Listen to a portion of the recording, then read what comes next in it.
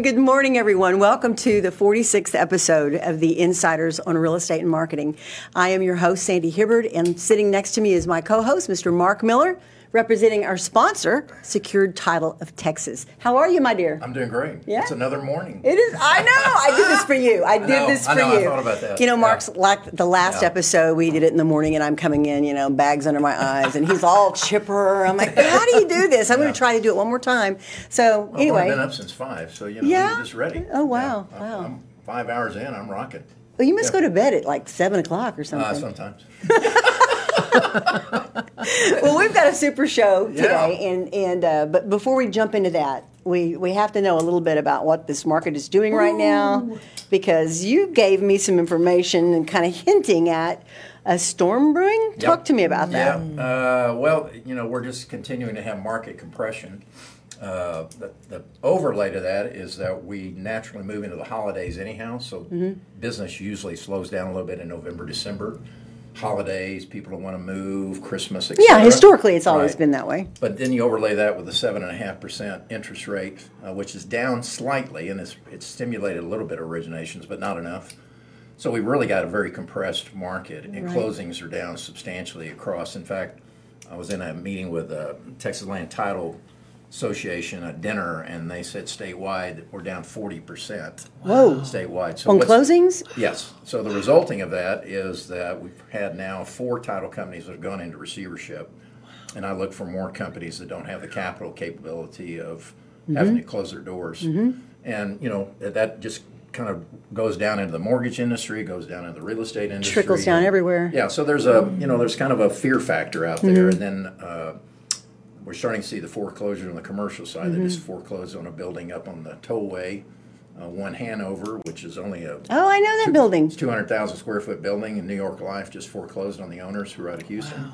So the office segment is going to be the first to suffer. Yeah, and that's not good, because that's kind of been holding things together this year, hasn't it? And then overall, you have in the Metroplex probably somewhere in the neighborhood of $10 billion of debt that is coming due in the next 12 to 18 months.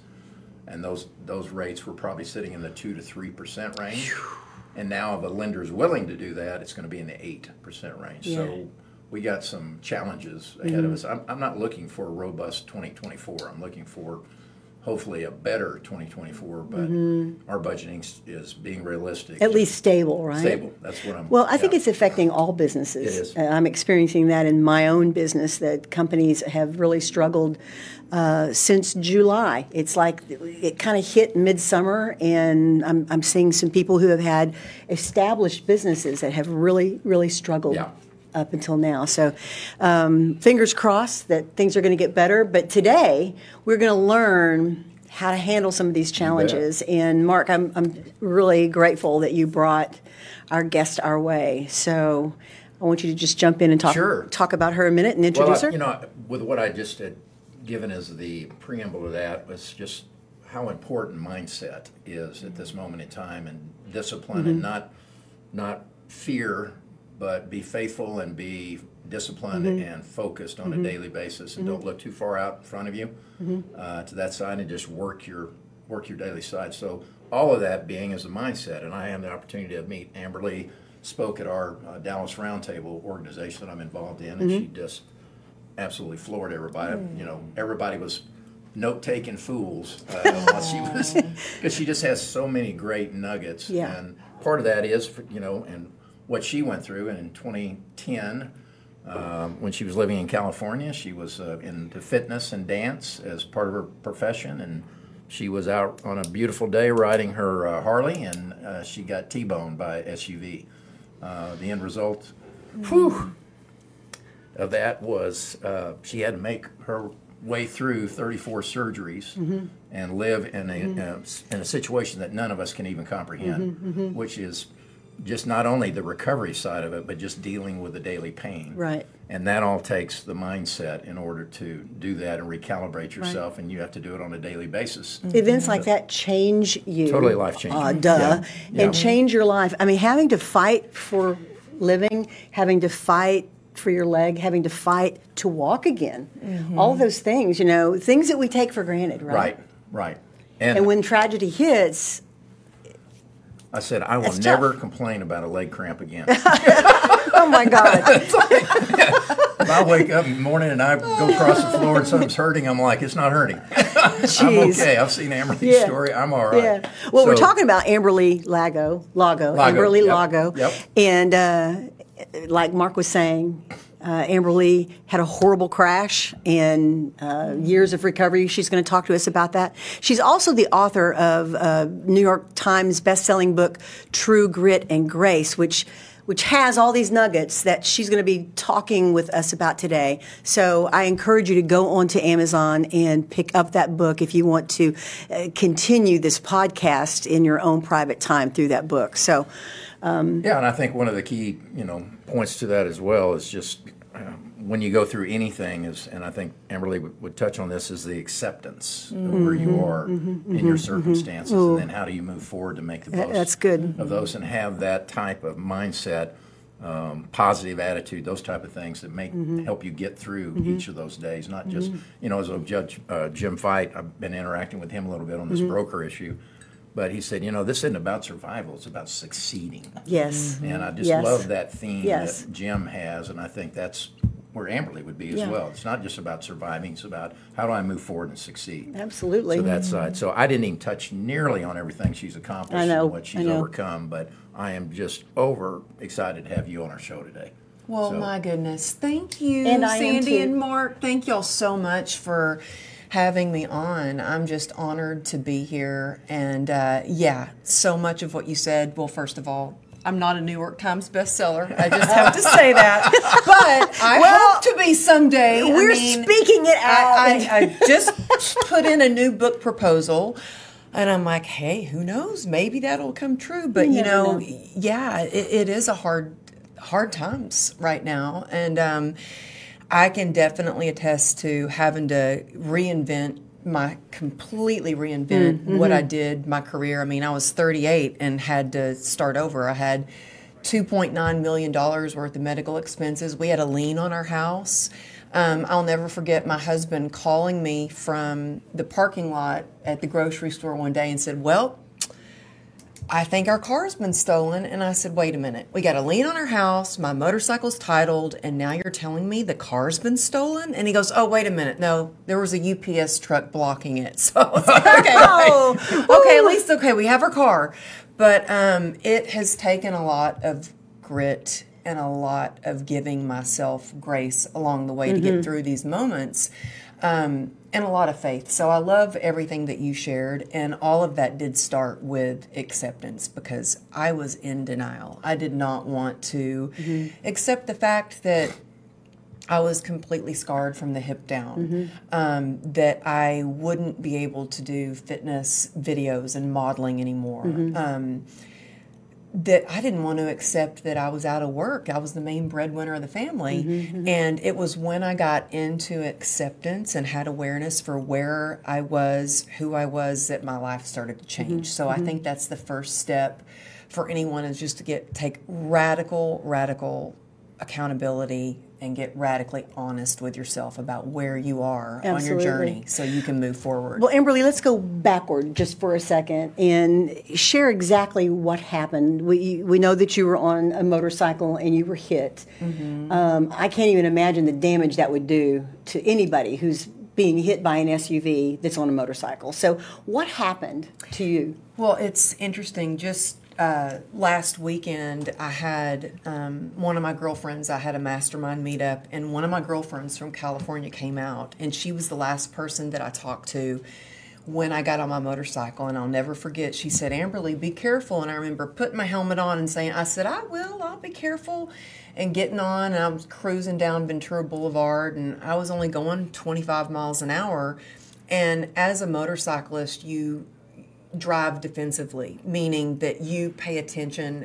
Sometimes in the car people are texting or they're listening to the radio or they're not really paying attention. But when you're on a motorcycle, you are looking around at everything to make sure people see you, to make sure you're safe. And I remember seeing this guy coming out of a parking lot, and I thought, okay, he sees me.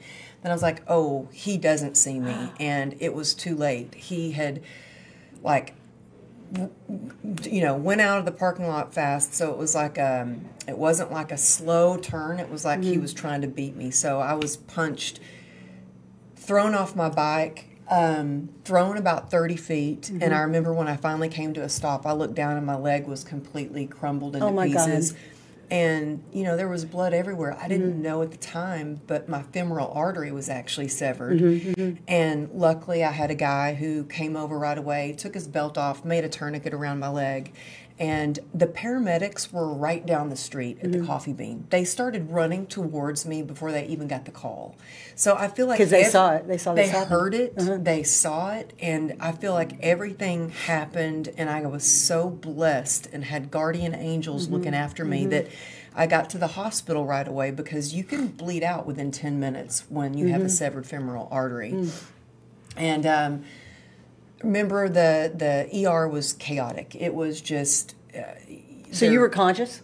Oh, I remember every single part. Oh, my gosh. I remember laying in the road, and the things that went through my mind, like one of the first thoughts I had, and I'm sure y'all can relate to this a little bit, because being an entrepreneur, like, my mindset was, okay, well, this can't be good. I might have to train clients on crutches for a while. That was one of my first thoughts. I had no idea, like, how my life was going to change. Right. I'm thinking, okay, how can I keep working? How can I keep a roof over my head? Like, what's next? Amazing. And I was cussing, and I thought, oh, my Methodist mama would not like these words. But I could not control. Like, it was just so painful. Right. And I remember being in the back of the ambulance and squeezing the paramedic's leg so hard, just squeezing it, and looking at him and wanting him to look back at me for some kind of assurance, like, you're going to be okay. You're going to get through this. Yeah. And he wouldn't look at me. And I thought, oh, I must be dying, because he won't even acknowledge that how bad it is. He won't even he won't make eye contact with me. And when I got to the ER, it was filled with cops, my husband being a lieutenant commander, and the news travels fast in the police force, and so the whole room was filled with cops, and I heard this just crying like I'd never heard before, and I realized it was my husband. Now, my husband, Mark, he's like a tall guy like you, he's a big, strong guy like you, and I'd never seen him cry.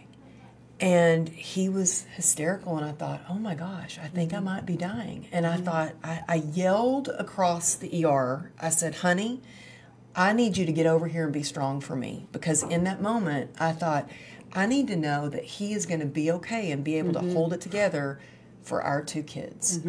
And that's the last thing I remember before they put me in a induced coma. Amazing. Oh my God. So, we've all had accidents and things happen to us and been faced with similar things of fear and acceptance of what's just happened to us, the destruction and falling apart of our life as a result, or building it back up.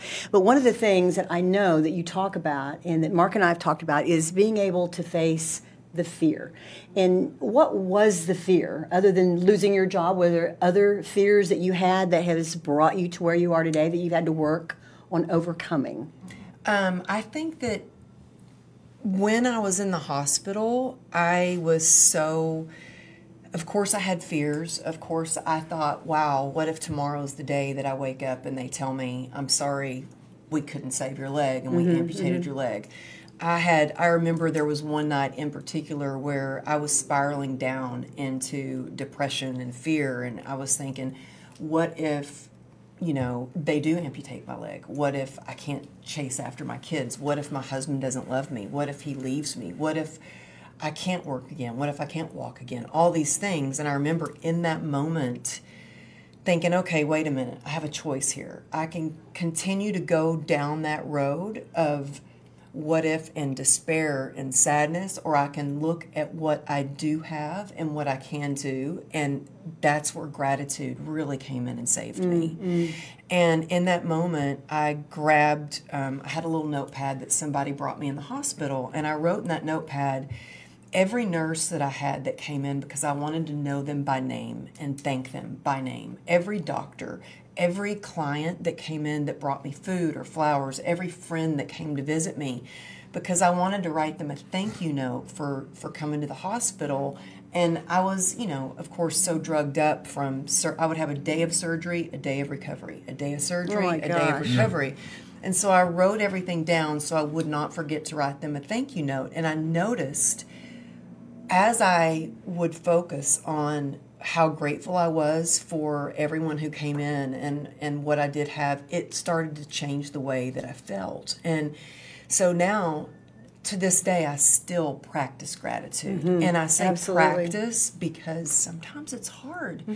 When you're going through something real hard, and I will tell you, even this morning, so if you saw my foot right now without my shoe on, I think I actually broke a bone in my foot. My whole foot is black and blue and swollen. And so when I wake up in the morning, I can barely walk. It takes a while to keep moving, especially with complex regional pain syndrome.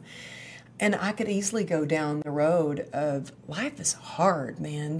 Maybe I'm just going to give up. Maybe I just need to go back to bed. Yeah, what else? What else, But Mark, like you, I got up at 5 o'clock this morning, and the first thing I do is practice gratitude because it shifts my mindset. It really gets you focused on what you can do and what you do have. And so I also have accountability with that. So I have a group of ladies, we call ourselves the God Squad. And we have an app that we use, and we write 10 things that we're grateful for, and we share that. Because it's one thing to feel grateful, to write it out, but to share it, and then to read what somebody else is grateful for, that really shifts your perspective. And you're doing the work. My therapist years ago told me that to make it in life, we need a strong will and a grateful heart. And I've had that on my refrigerator for years. A strong will, which I see that in you, and a grateful heart. But you do have to work at that every day. And it's not like one day I'm going to accept my situation and then everything's going to be okay. Sometimes we have to accept our situation 50 times a day. You're so right. You are so right. Yeah? Yes. I'm so glad you said that. It's not like a magic pill that you take. And even gratefulness isn't like a magic pill that you take. It means we have to dig in and do the work. And those that are willing to dig in and do the work in their lives, work on gratefulness, work on their attitudes, work on their ability to accept whatever it is, kiss the chains. A very spiritual leader of mine back in the day, Malcolm Smith, said, kiss the chains, and they will not be that you won't be in bondage anymore. You won't be binded. Yeah.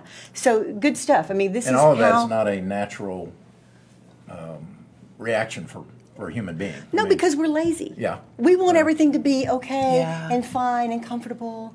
And if it gets hard, so many people bail. But that's when the work comes in. Can you do the work? And if you can do the work, then you can have peace and you can experience grace and you can know success. Those are my beliefs.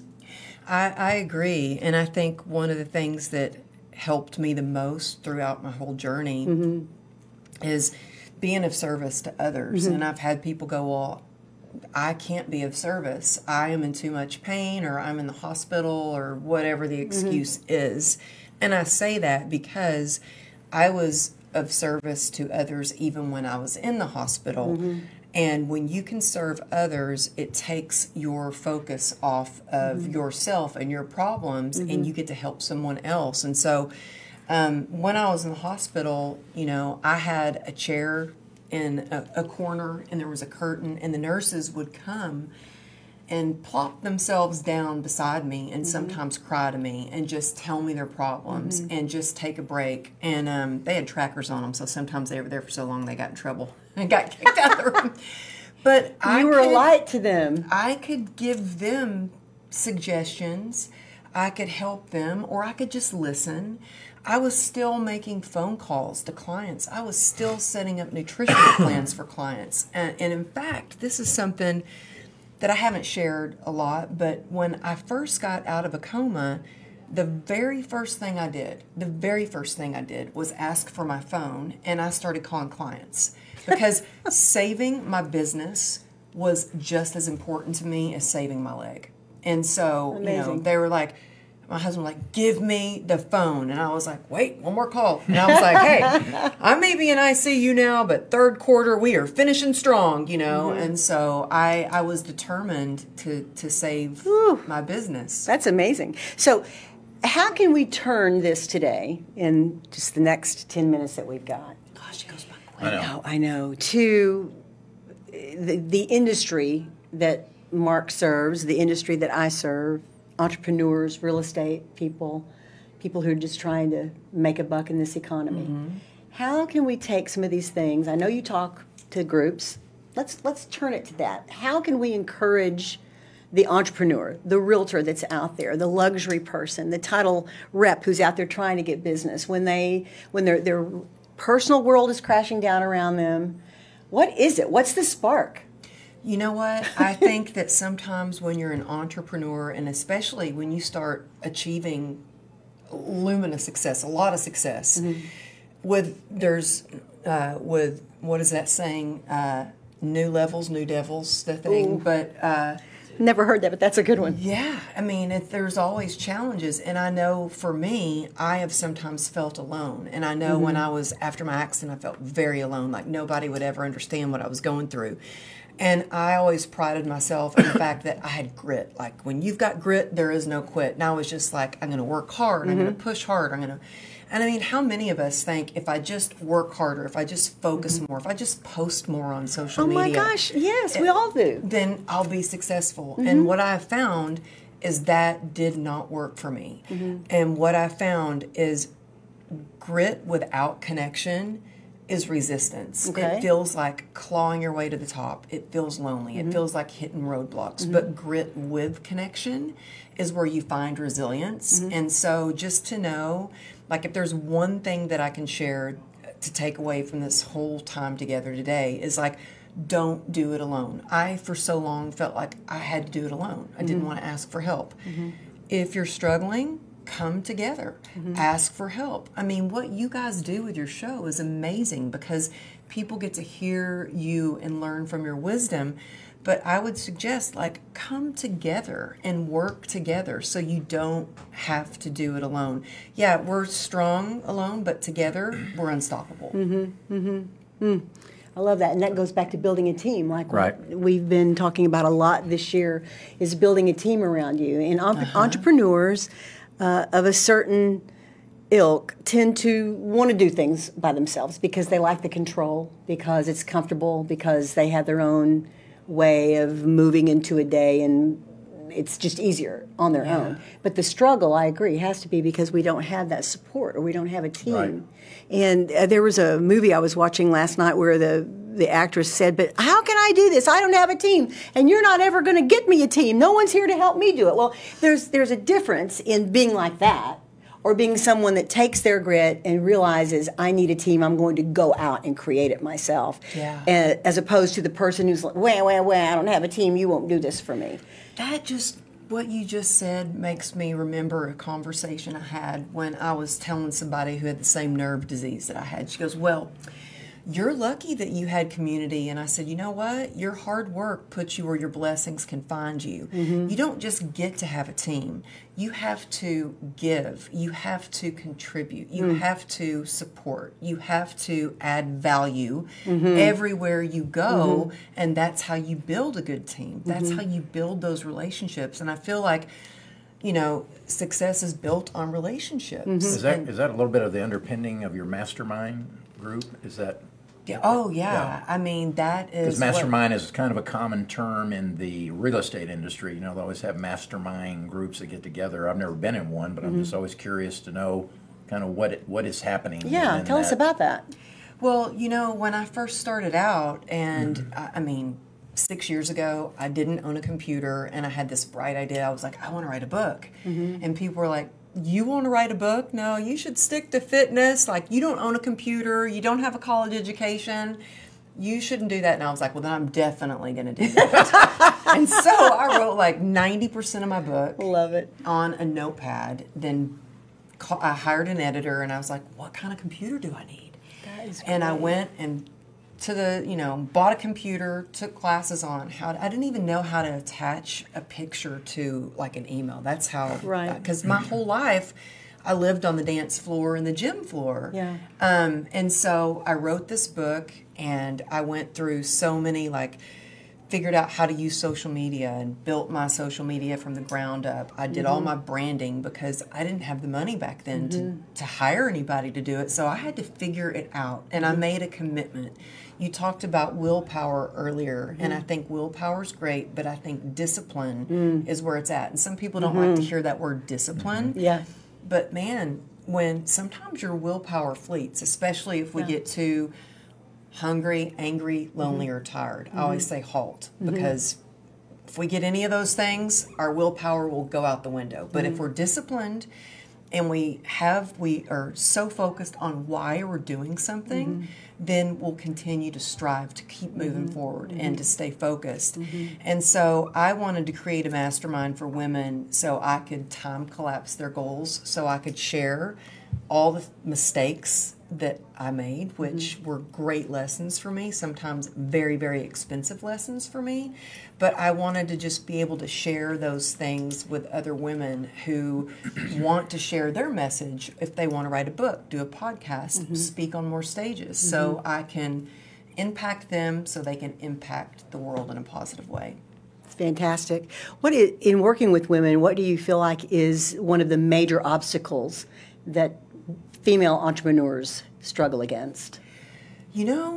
I know that there are a lot of maybe female entrepreneurs that struggle out there, but honestly, when I started my mastermind, I prayed for faith-filled women that want to make a positive impact in the world, that are collaborative, that are supportive, and I have to say that that's what I got. I mean, I know I'm very fortunate that that's who I have in my mastermind. I'm very protective of that. I'm very when people apply to join, I'll get on a call and they're like, "Oh my gosh, you actually are getting on the call with me?" I'm like, "Yeah, because I want to see if you're a good fit for our group. Absolutely. We're a family." Yeah.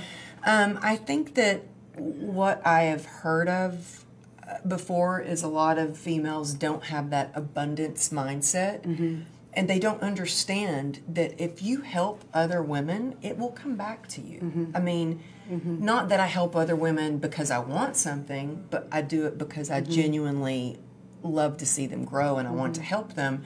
But it always comes back. And I think that if more women realized, there's enough success for all of us out there, that you don't have to think, we can all help each other, and we all grow when we help each other. Absolutely. And it's really about changing the mindset. Mindset's everything. And as I'm listening to you today and your positiveness and how you have taken your light and your chutzpah through the years to bring you where you are today, that was Amberly. I mean, come on, that was you. Now, there are other people out there that can do the same thing in their way. And then there are other people who just can't get there. And so I think that the mindset, working on that mindset, working on gratefulness, working on acceptance. If you're not just a Susie Sunshine, and you're ready to fly, how do you get to the place where you can become unencumbered? And I would say, seek professional help, get a mentor, get a coach, do whatever a person needs to do, because I'm a preacher's kid, grew up in the church, grew up, ministering, and I've seen everything there is to see. I've worked with every kind of person there is to work with. And believe me, the majority of people don't have the light. They don't have the ability to pull themselves up and to talk themselves out and to work themselves out. They don't. Most people need help. And so I think that's where the coaching, the mentoring, finding an outlet, finding some way, a church, whatever it might be. This is why faith, I think, is so important for people, because that does bring you the help. It does help you to overcome your own self sometimes, in many cases. But even in growing up in the church and it being in your face, and every Sunday morning, every Sunday night, every Bible study, every youth group, everything, people still struggle because there are our own demons that we have inside to deal with ourselves. And so that's where I think that professional help can really help you, or a good mentor or a good coach. Because I was just reading our notes here, shift the mindset from flight to fight. And sometimes people go through so much that they don't have a fight left in them. Did you ever find yourself in that situation through all of this where your fight was just gone? Oh, yeah. I went through a struggle where I think when I really hit rock bottom was, I was always driven, focused on success and focused on my career. I moved to California when I was 18 and started working. I had 4 jobs in the first 2 weeks I was in California. I started working when I was 13. And that doesn't include, like, when I was 8 years old, had babysitting jobs. So I was always focused on work, achievement, and after my accident and being diagnosed with this incurable nerve disease called complex regional pain syndrome, I had every kind of treatment. I mean, I was on 73 homeopathic pills along with 11 prescription medications. I had a spinal block, spinal radio frequency, spinal stimulator, all these things, and nothing was helping with the pain. And so I started drinking to try to just numb out the pain. And that worked until it didn't. And I had so much shame that how did a good girl like me end up like this where I got to drink every day? And it was that acceptance of I got a problem.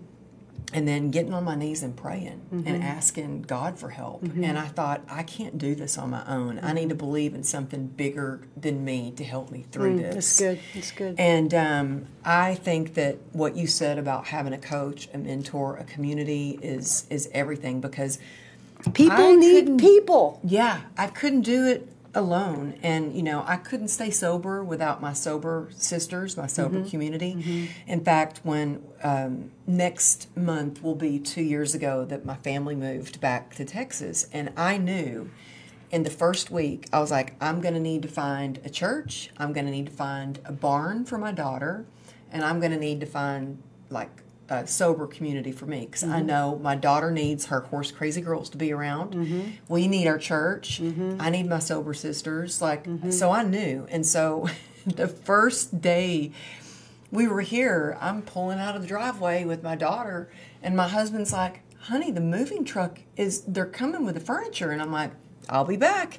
I got an appointment at this barn for my daughter, because I knew I needed to find I needed her to have her community. You were in fight mode. I was like, whether it's you're young, whether you're, my age, I was like, you need community. And you don't, because I've tried to do it alone, and it didn't work. And so, Community. That's what it's all about, my friend. Yep. Well, we've run out of time. All right. Darn it. So you want to tell us how you want to leave us today? Yeah, my takeaways are... I know you have really loved her speaking and been touched by... Yeah.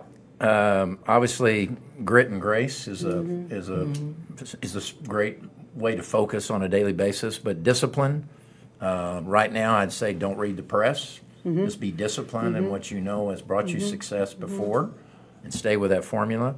Be grateful, particularly in this Thanksgiving time. Absolutely. Of what we have.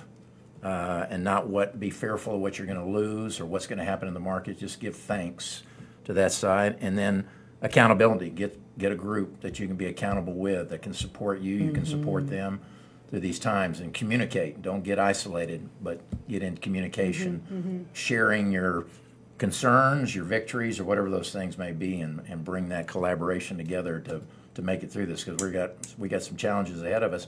But it's a cycle, and we'll make it through. But using those type of things, I think, are good ways to Absolutely. to thrive, Absolutely. not just survive. Yeah, Those I are my love takeaways. that. Amberly, thank you so much for being on the show. I appreciate it. It's a pleasure to meet you. Thank you And I so can't wait for us to have much. another meeting, or you to come back on the show, and we'll continue our conversation. Thank you. Everybody, thank you. Have a wonderful Thanksgiving. And just remember to act on your gratefulness, because, listen, we're in America.